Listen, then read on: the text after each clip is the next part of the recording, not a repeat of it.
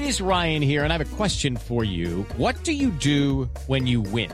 Like, are you a fist pumper, a woo-hooer, a hand clapper, a high-fiver? I kind of like the high-five, but if you want to hone in on those winning moves, check out Chumba Casino. At ChumbaCasino.com, choose from hundreds of social casino-style games for your chance to redeem serious cash prizes. There are new game releases weekly, plus free daily bonuses, so don't wait. Start having the most fun ever at ChumbaCasino.com. No purchase necessary. VGW Group. Void where prohibited by law. See terms and conditions. 18+. This is the Overtime Podcast Network. Welcome to the 4th of July weekend mailbag. My name is Scott Mason. You can follow me on Twitter at PlayLikeAJet1. And I'm joined, as always, by the owner, the operator, the lead reporter, the whole shebang over at JetsInsider.com. And, of course, above all of that, a very big deal, Mr. Chris Nimbley. Chris, how was your 4th of July, buddy? It wasn't too bad. Enjoyed a little bit of time outside, some swimming in the pool, but that's about it. Otherwise, I watched a little bit of Stranger Things, a little disappointed in that, but that's about it. Rather low-key 4th of July for me. I was going to say, a lot of people have been telling me about Stranger Things. I didn't even know what it was until somebody attempted to explain it to me, but still couldn't really tell me what it was about. It really wasn't that good, I guess, according to you? Well, the third season isn't that good. The first season was excellent. The second season was still good. The third season, it started out pretty strong those first couple of episodes, but the writing was just they ran out, and they're on fumes here, and it's just been laugh out loud funny. It's one, I kept watching it and enjoying it just because I was laughing at how bad the writing was. I found that a lot of shows are kind of like that. Once you get to a certain point, they seem to run out of ideas and just carry on way too long. I'm kind of getting to that point with Shameless. The last few years, I've just been watching out of habit, but they probably should have ended the show a couple of years ago. Yeah, I gave up on Shameless a long time ago. I really loved that first season. The second season was all right, and with Stranger Things, it was, they made that show, it was just supposed to be one season, just that one, those however many episodes, and it was excellent. And then it was so popular, they had to bring it back. They were able to milk out a second season of it, and they went back for a third, and there's no blood in that stone anymore. It's pretty much done. So that happens. Sometimes you get a story, and it's, you can only get so much out of it, and then you keep trying to go back for something else, and it's just not there. Speaking of which, that'll lead us into our first set of questions by Peter Dillard, who likes to ask us a bunch of questions, but we love Peter, so we're always willing to answer all of them. And it has to do with TV, at least the first part of the question. It says, gentlemen, after hearing you guys talk about Justified, I think I should watch it. Have you ever seen Timothy Olyphant in Deadwood? That was a great show. But speaking of tough guys, did you ever see the Nick Burkhardt character, the TV show? So let's start with the first part of this in Deadwood, and that's where I got into the whole thing that you mentioned about things carrying on too long or trying to get extra juice, because they did just come out with a Deadwood movie. I've been meaning to watch Deadwood for years. Everybody has told me I would love it, and I just, for some reason, never got around to it. I'm planning to do it this summer. Chris, I know that you recently just rewatched it, so you can talk a little bit about that. Don't give me spoilers, though, because I don't want it to be ruined for when I finally go ahead and watch it. But what do you think of the show, and how was the movie, without getting into any specifics? Oh, well, I never actually watched the show until recently. I decided to start watching it again. So I watched the first season and then a handful of episodes of the second season, and that's as far as I've gotten so far. Timothy Olyphant's great in it. It's a really good show. It's a little slower pace at times, but it's an HBO show, and HBO does their TV right. So it is a good, entertaining show. They've got a bunch of really great actors in it that you will know, so a lot by name, some more by face, but it's definitely an entertaining show. I need to finish the second and third season before I get to the movie, though. And a lot of actors and actresses that were in Justified, right? Yeah, there's a couple of them there. Who else? Obviously, Timothy Olyphant, the sheriff, who was the guy who jumped out the plane. Mm-hmm. He's in it. There's a couple others too in there that I'm having trouble naming right now. This is the Overtime Podcast Network. What about Nick Burkhardt, the character that Peter references here? I don't know what he's talking about. Yeah, I don't know what that is. I'm not sure who that is. I've never seen that, so I'll have to look into that. I'm always looking for new TV stuff to watch, though, so I'll have to look into that. So am I. And by the way, keep your eye out. Maybe one of these days we'll drop a super secret TV podcast, because I know Chris and I have been itching to do that. It's nice to take a break from football once in a while, but that day is not today, because even though we just answered a question about Deadwood, we've got plenty of football questions, including from Peter, who asks, on a football note, if a starting quarterback goes down in the preseason, what type of traffic do you think the Jets could get for Trevor Siemian? And are you guys good with going with Luke Falk if that happens? I'm not mentioning Davis Webb because he's done nothing. So I don't really think they could get anything for Siemian. Maybe at best a conditional 7th round pick or something. I don't know that there aren't guys on the couch that are comparable to Siemian at this point. I don't think he's that highly thought of or sought after. Like I said, at best, a late round conditional pick. Luke Falk, look, that all depends on Adam Gase. Gase brought him over here for a reason. Clearly, there was something that he liked about him when he was down in Miami. So I would be fine with him as the backup if Adam Gase was comfortable with it. And I certainly expect him to beat out Davis Webb for that 3rd spot, because I wasn't much of a fan of Davis Webb when he was at Cal. He certainly didn't get a chance to prove anything with the Giants, but if he can't impress Adam Gase enough in the preseason and in training camp to win that 3rd spot over Falk, then whatever, hasta la vista. Yeah, I'm with you. I can't imagine them getting anything value for Trevor Siemian. It'd be a conditional pick at most. It's just any team that it would lose their starting quarterback and then need to try to find a good one because they're, like say the Eagles or something. I think they, like if Carson Wentz got injured, obviously they don't have Foles anymore. Maybe they'd go out and try to find somebody.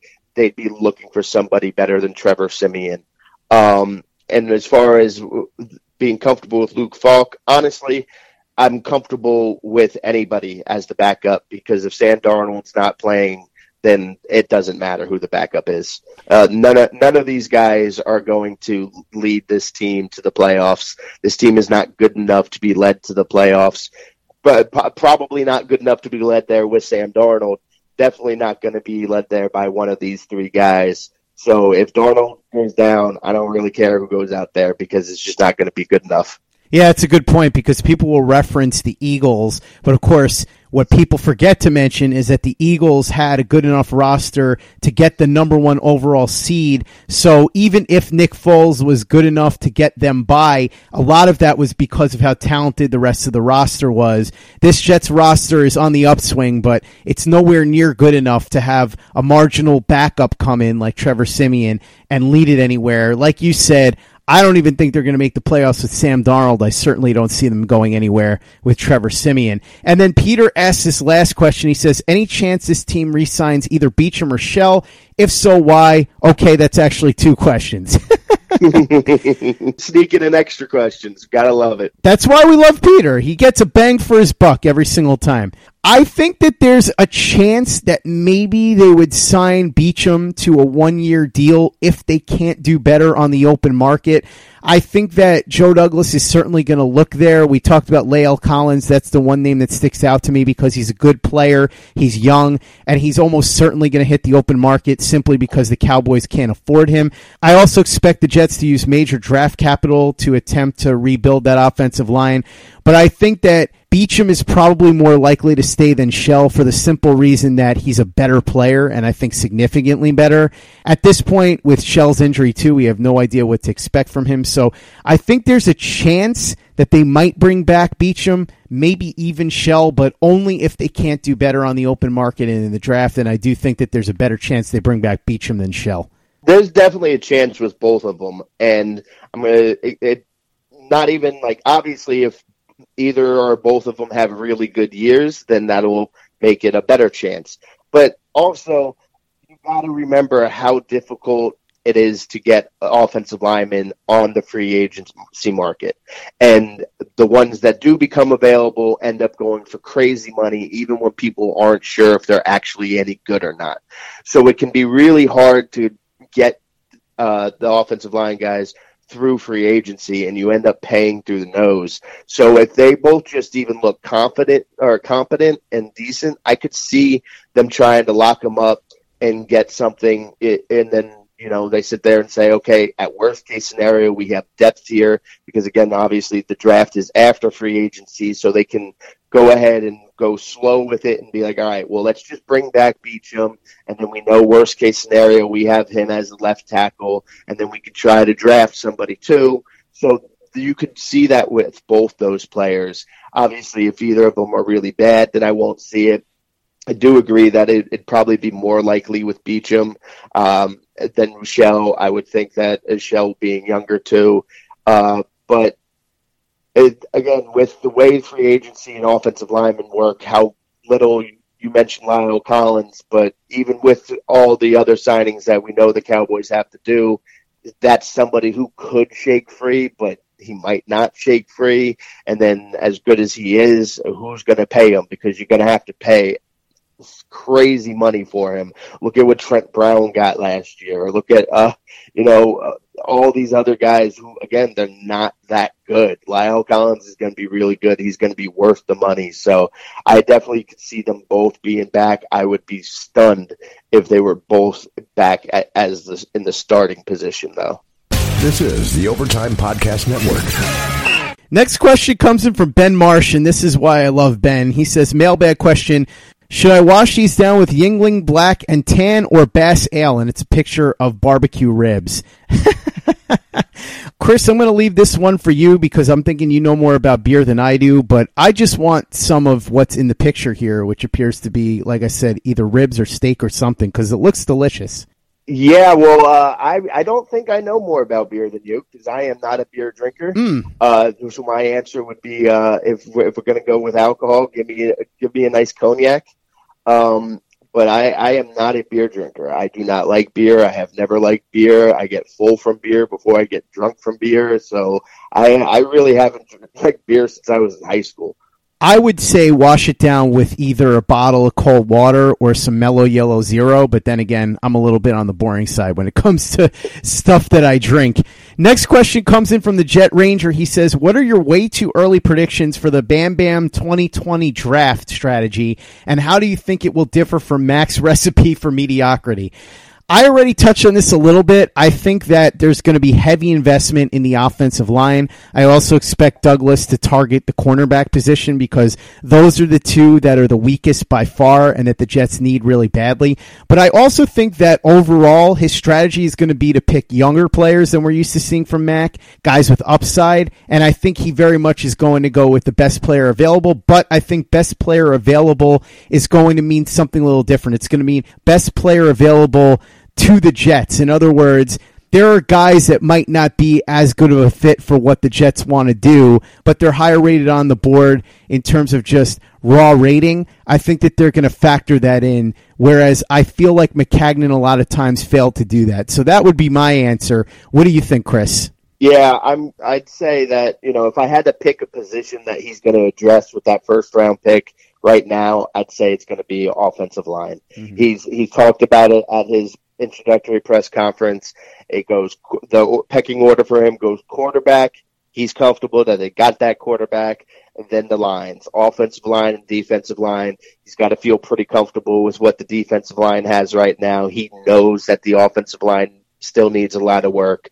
And then if it's not an offensive lineman, I'm going to go ahead and go out on a limb, and it'll depend obviously where they're picking, how the board falls, but Doug Judy, the wide receiver from Alabama, he is just too good. If he is available, I don't know that Bam Bam will be able to pass that up if he's still on board when they're picking.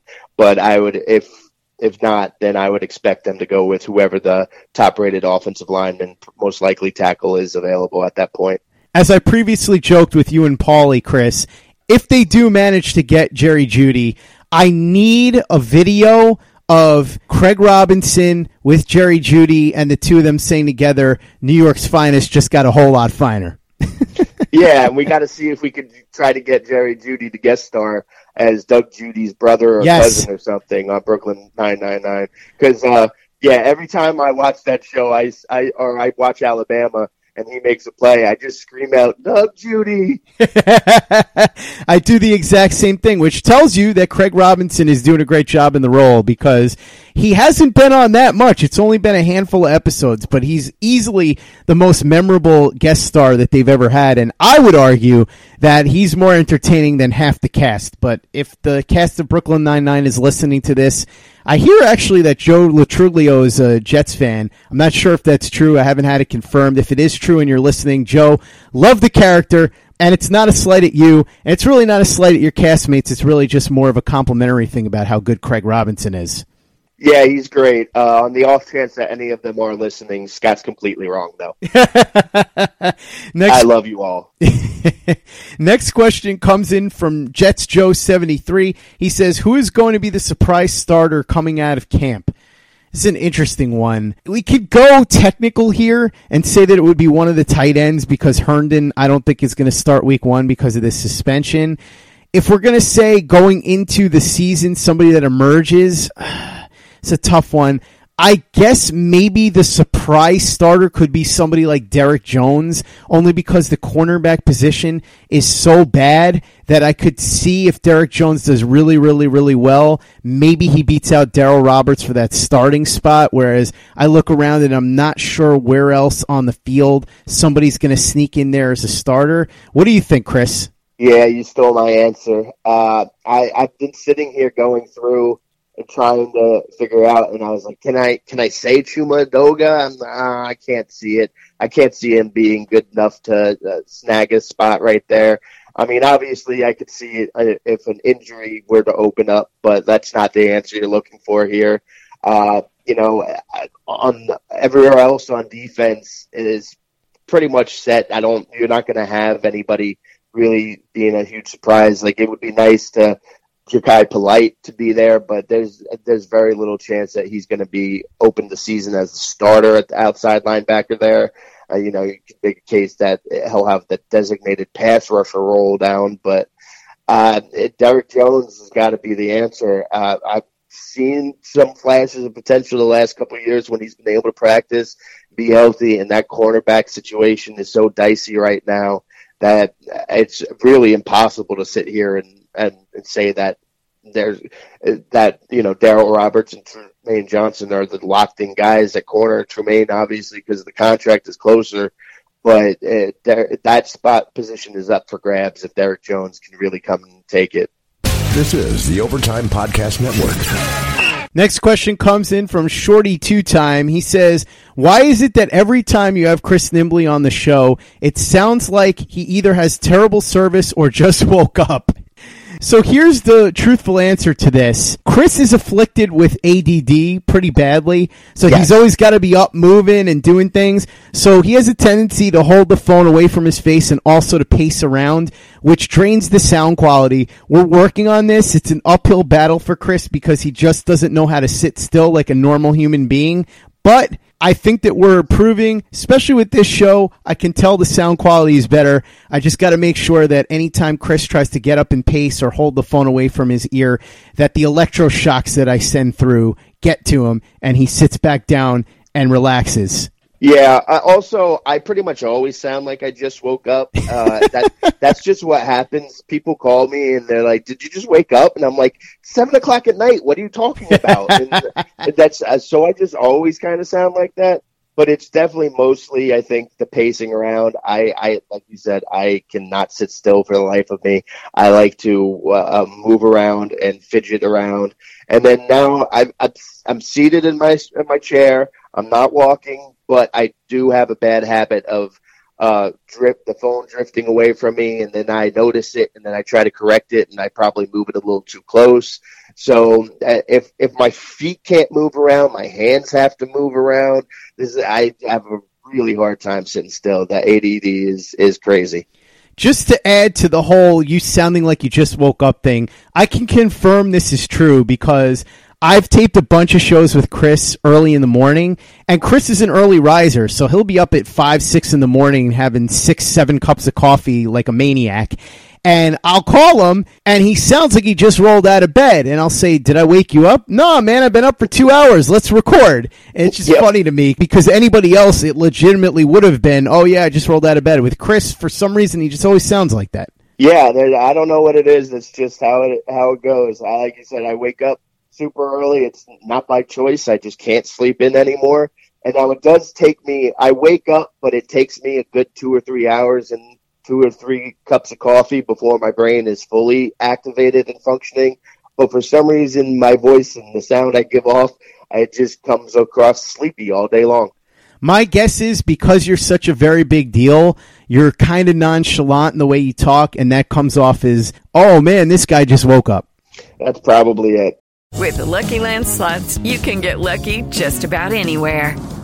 This is your captain speaking. We've got clear runway and the weather's fine, but we're just going to circle up here a while and get lucky. No, nothing like that. It's just these cash prizes add up quick. So I suggest you sit back, keep your tray table upright, and start getting lucky.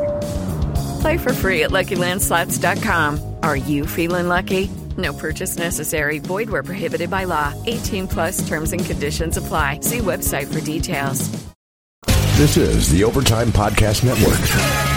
Next question comes in from Michael Christopher. He says, great podcast with Manish. Thank you, Michael. Here's my question, and maybe the very big deal Chris Nimbley can answer. How are sources formed and created by these guys, and when do you know who you can and can't trust? Like, do front office people come up to newspaper or national guys and feed them stuff? For example, how did Pauline and Lombardi know that Mac was in big trouble, but the Jets newspaper guys generally had no idea, and when they heard about the rumor, denied it? When Manish wrote the story about Cliff Kingsbury, there were only 3 people in the room in that report. How does Manish get ears into that room, and who did that benefit by scapegoating Bowles after he was already fired and Mac was too? Just asking because it's weird how Carl knew about Rule being the front runner. So is there only one guy in the front office that leaks all this stuff and that's basically his job to be the leaker? Or is there more to it? Chris, I'm going to let you answer this one, but I will say I'm pretty sure that there isn't one guy in the front office whose job is to be the leaker. Yeah, there's definitely not somebody whose job it is to be the leaker. That would be pretty funny though to be. And I'd like to see if I could get that job. Seems like an easy job. Just hey guys, just tell me to leak something to somebody. This is obviously a tricky question, and the trickiness is because it depends. It's each individual situation and case is a little bit different. So I'll start with how guys like Pauline heard about the Max stuff before anybody else with the Jet stuff. I don't know this for sure, but it sounded like to me that they had this information from league sources and from people, sources from other teams. They weren't getting it from Jet sources in the building. They might have heard a little bit of friction and stuff like that, but from my understanding of what it sounded like, it felt like they were getting it from other teams. And a lot of times, that's the best way to get information from teams, because teams are going to try to cover up and hide a lot of this type of information. So why a lot of, Manish probably ran into this, he went and heard the report and then went back to check with his Jet sources and said 200% false. Well, they were trying to hide it from you. So a lot in situations like that, it can help to have sources from the league office or from other teams, because they talk with each other. A GM on one team will talk with GMs from other teams. They all have their own little circles and cliques, and sometimes they'll hear stuff that won't get out within that team's beat because it's being protected, and those Jet sources aren't willing to give it up to us. So in situations like that, that's when I went and checked. Part of it was because of the timing of at the draft, and I just didn't want to bother any of my Jet sources. But I also figured, hey, they're not going to sit here and tell me. If this is true, they're not going to tell me this is true right now. Not unless that a move is being made right now. They're not going to do that. They sometimes, as far as, the guy having a guy who just leaks stuff, there isn't a single guy who does that. But teams do leak stuff on purpose all the time. We see it mostly with free agency and around the draft where, the smoke's being thrown out there, so they want to throw people off the scent. But sometimes stuff gets leaked after the fact because they want to make things look better. Just look at what happened with the Knicks last week with the free agency stuff. All of a sudden, they weren't interested in Kevin Durant anymore, even though the Nets didn't even give Kevin Durant the max. So they went to throw out that Kevin Durant. They didn't offer Kevin Durant the max. That's why he wasn't interested. But the Nets didn't offer him the max either. They were obviously throwing that out there, trying to make themselves look good. And, of course, that didn't work because that actually kind of makes them look worse. So sometimes that blows up in teams' faces too. But there's a lot of different ways to get develop sources. Sometimes you just get it by hanging around the facility and practice and this and that, and you get to talk to certain guys who come around, and you can just chat them up and just shoot with them. Sometimes you get it by going to league meetings.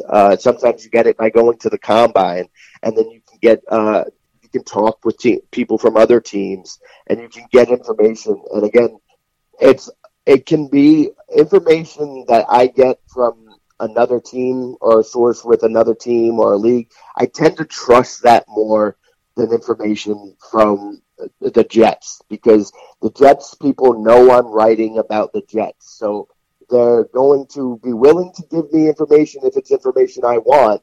Otherwise, it might be a little trickier. Where if I'm getting information from somebody from the Packers or something, they don't really care what I'm writing. So that if they're giving me something, then it's probably worse. It's probably real. It's more than realistically real.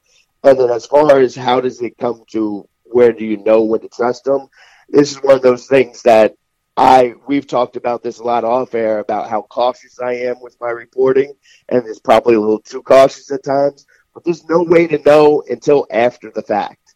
So if a source tells me something and I'm like, I don't know if I should run with this because I don't know if I can believe them. Well, I'm not going to get my answer until it plays out, and then I find out, he was right or he was wrong. And then at that point, you can find out. But again, you have to factor in the agent. Is it coming from an agent? Because if it's coming from an agent, unless it's my client is signing right now, if it's coming from an agent, I do not trust it. It's that, period. It's that simple. If it's coming from an agent, he is trying to put it out for a reason. He's trying to spread it for a reason.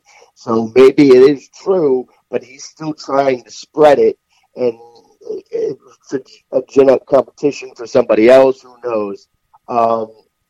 As far, I can't speak to Manish with that exact article and how he got in there. But obviously, if there was only that many people in the room, then he had to talk to somebody in the room.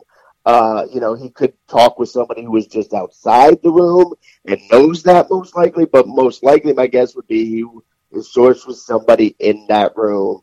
And I don't remember the specifics of that story, so I can't tell you, who would benefit the most. But the easiest way to try to decipher these things is to look at the story and then immediately think, who does this benefit the most? This narrative being out there, who benefits the most from it? Do the Jets benefit the most from it? Does Mike Maccagnan benefit the most from it? Does Todd Bowles or Cliff Kingsbury benefit the most? Does his agent benefit the most? Who benefits the most from this narrative being out here? And that is usually who the source is. That's what my friend John Grella said when he was on the show when we talked about the whole Mac Gase situation, and I asked him how he would handle it because he spent 3 years as the director of communications for the Tampa Bay Bucks. He said, if you want to know where leaks are coming from, always start with who is this benefiting, and then you can always start to piece it together from there. So that would be what I would say in terms of how you would start to figure it out. Obviously, Chris has a much better handle on it, and I can confirm that there have been several times that Chris had a story that he didn't report because he wasn't 100% sure it ended up being true. And if he had reported it, he would have gotten the moniker of, oh, look, Nimbly broke it first. But Chris is very cautious. He would rather be right than be first, which I think is admirable. It's probably also cost you a few bucks, Chris, because by now, who knows? You could have been on ESPN or something with all the scoops that you've had. Yeah, maybe, but if I went out, there's been times where I've got stuff before and I sat on it, but there's been times where I got stuff and thought about running with it, and it ended up being wrong. So it balances out at the end. And again, this being first to report stuff isn't something that really interests me. It doesn't. It's great and all, but everyone's going to know about it sooner or later anyway.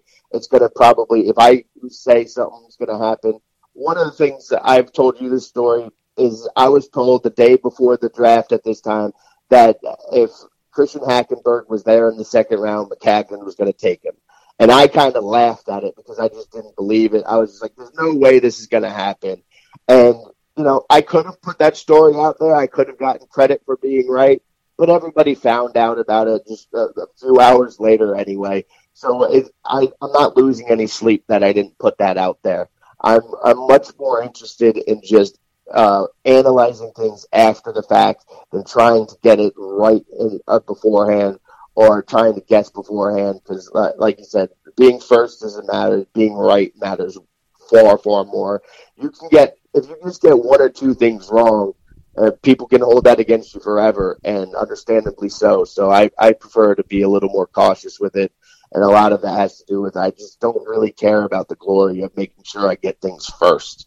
That's fair, but I will say this. Jason La Canfora has a really nice, cushy job with CBS, and he basically does the exact opposite of what you do. So you're being cautious is good as far as reporter ethics, but like I said, it may have cost you a couple of bucks in your reporting days. But Chris, since I know you well, I know that that's not something that really bothers you because you're not really somebody that cares that much about money.